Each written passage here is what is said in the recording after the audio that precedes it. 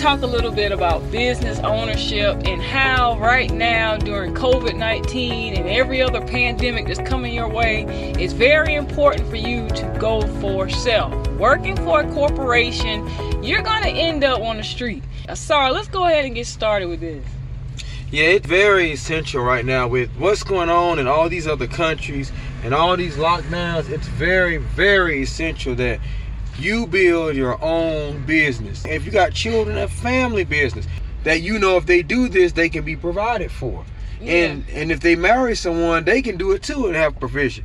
But that provision will keep you. During the pandemic, the only people that made it were the business owners. Right. Because they gave them a bailout. In order to slow the spread of the coronavirus, state and local governments have told people to stay at home.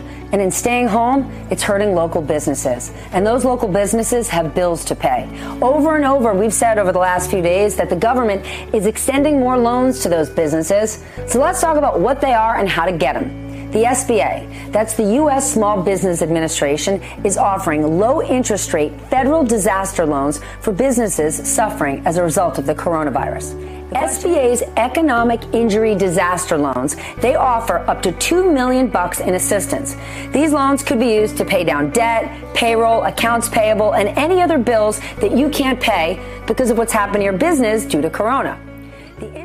Versus the little people who are the worker bees, all they got was unemployment check. Some of them didn't get that. I heard horror stories of a lot of these people were saying that they were applying for unemployment and getting denied, or the state gave them the money and want the money back.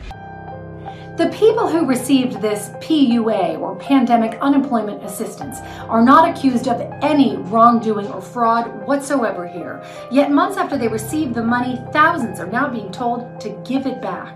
A new wave of unemployment is bringing on similar clawbacks in Pennsylvania, Colorado, and in Washington state. What they ended up doing is terrifying people with these notices. Notices so confusing, the legal aid group Unemployment Law Project took to TikTok, among other forums, to call on state government to stop the scare tactics. 13,000 people got overpayment notices that they had no idea what it was even about. It's just a bureaucratic kind of situation that had to be ironed out. ULP staff attorney Ann Paxton says the language of these notices may be worse than the reality.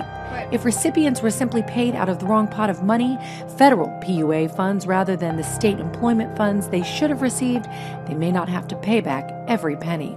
Back in Illinois, IDES in a statement blamed the feds, saying this is an unfortunate consequence of a federal system haphazardly put together without much foresight, and that federal guidance does not allow states to waive the recoupment of PUA overpayments.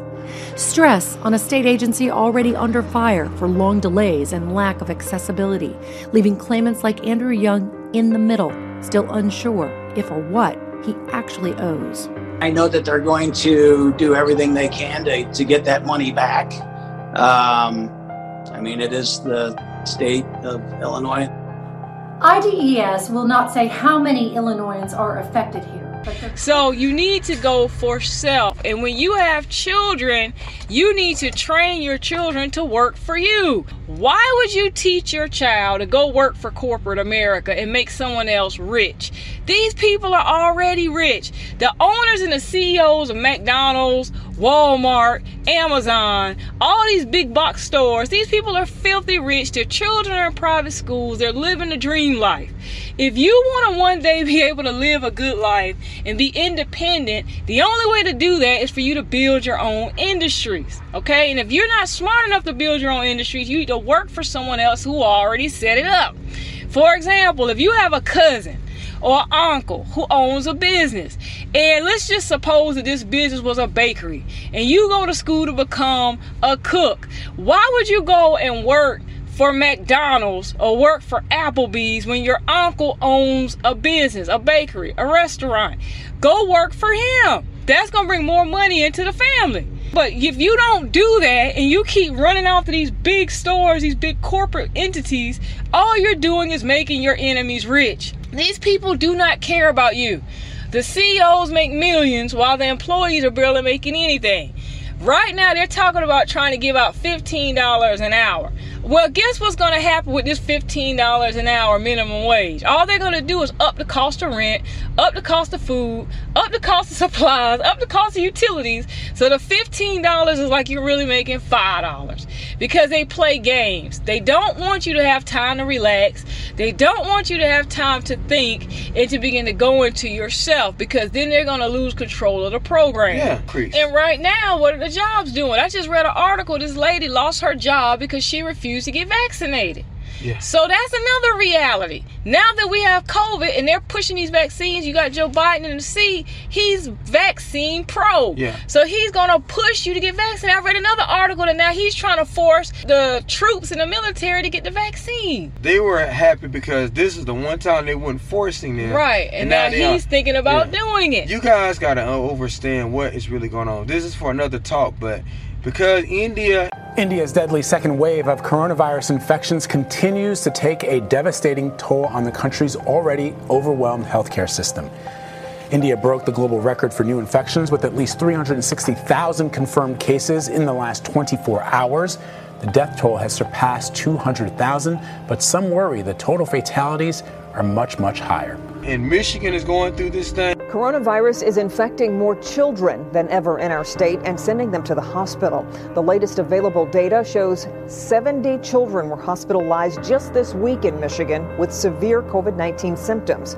That's double what we saw during the worst days of the second wave last November. In Oregon, I mean, y'all don't understand. It was happening in America before India. And once India happened, the talks really shifted over there, and they stopped talking about what dire need was going on in Michigan.